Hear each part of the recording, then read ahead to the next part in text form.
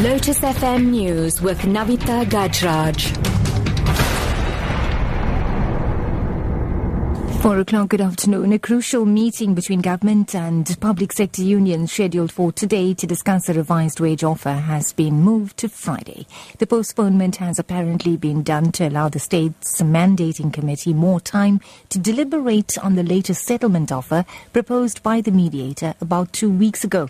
Frank Nxumalo has the details. The government has now revised its offer upwards from 5.8% to 7%, medical aid to 28%, and housing allowance up to 1,200 rands. However, the unions had not revised their demands downwards from 10% across the board going into Monday's meeting.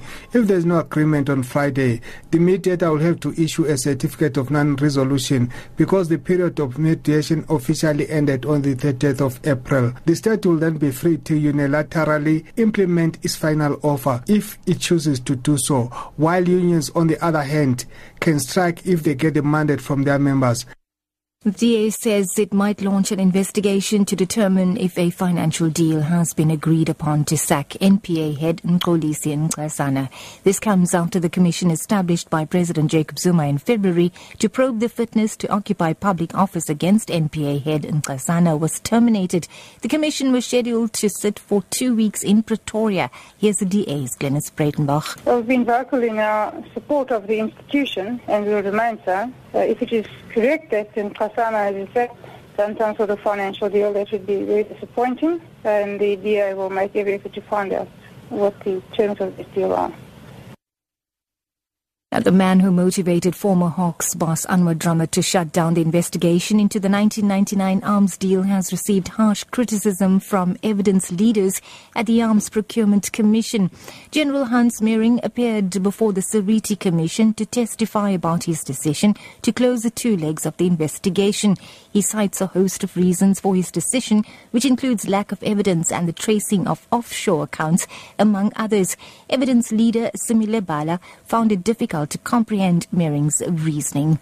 Approximately 460 boxes of documents and 4.7 million pages of documents must be perused and analyzed. I'm forced to say, so what, with humility? So what, General? Of course they have to. The fact that they're scattered all over the place, does it create that problem, General? From what you say, they're scattered, there's no order. Would resources not assist to deal with this? In other news now, the first witness in the trial of the alleged killer of Reiger Park toddler, Cuburne van Wyk, has taken the stand in the Palm Ridge Magistrates Court. The witness appeared via CCTV and cannot be named as he is a minor. The accused, Nathaniel Mpoku, has been charged with the kidnapping and murder of Cuburne at an informal settlement in Reiger Park, Ekurhuleni, in August last year. The child's body was found on a mine dump in the area soon after he went missing. Sachin Naidu has the details. Wearing a grey hooded jacket and a blue tracksuit pants, Mpoku sat quietly in the dock with his head mostly bowed as he listened to proceedings. Today, the first witness in the trial took to the stand. In his testimony via CCTV, the 17-year-old witness told the court that little Cuburne repeatedly asked Mpoku for biscuits as he was seated alone outside a local post office. He says Mpoku gave him a biscuit the first time he asked, but when the child asked again, he wasn't happy and walked away. The witness says Cuburne followed Mpoku as he walked away from the post office. A second witness will take the stand on Tuesday.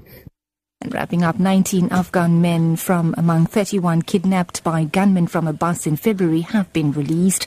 The group are Hazaras, who are members of a largely Shia ethnic minority. The kidnapping has increased anxiety, and there are fears of becoming targets of a new sectarian phase of Afghanistan's lengthy war with Taliban insurgents and other militants. Here's the BBC's David Lyon. The passengers on the bus were seized while making their way home in the north of Afghanistan from jobs in Iran. One of the negotiators, Asadullah Kakar, told the BBC that the 19 who've been released were exchanged for 22 children of the families of insurgents from Uzbekistan who'd been held in government jails. Negotiations continue for the release of the remaining hostages, who are expected to be exchanged for 6 Uzbek women. That's the news at 4. Your top story this hour. A crucial meeting between government and public sector unions scheduled for today to discuss a revised wage offer has now moved to Friday. For Lotus FM News, I'm NAVITHA GAJRAJ, back with the headlines at 4:30.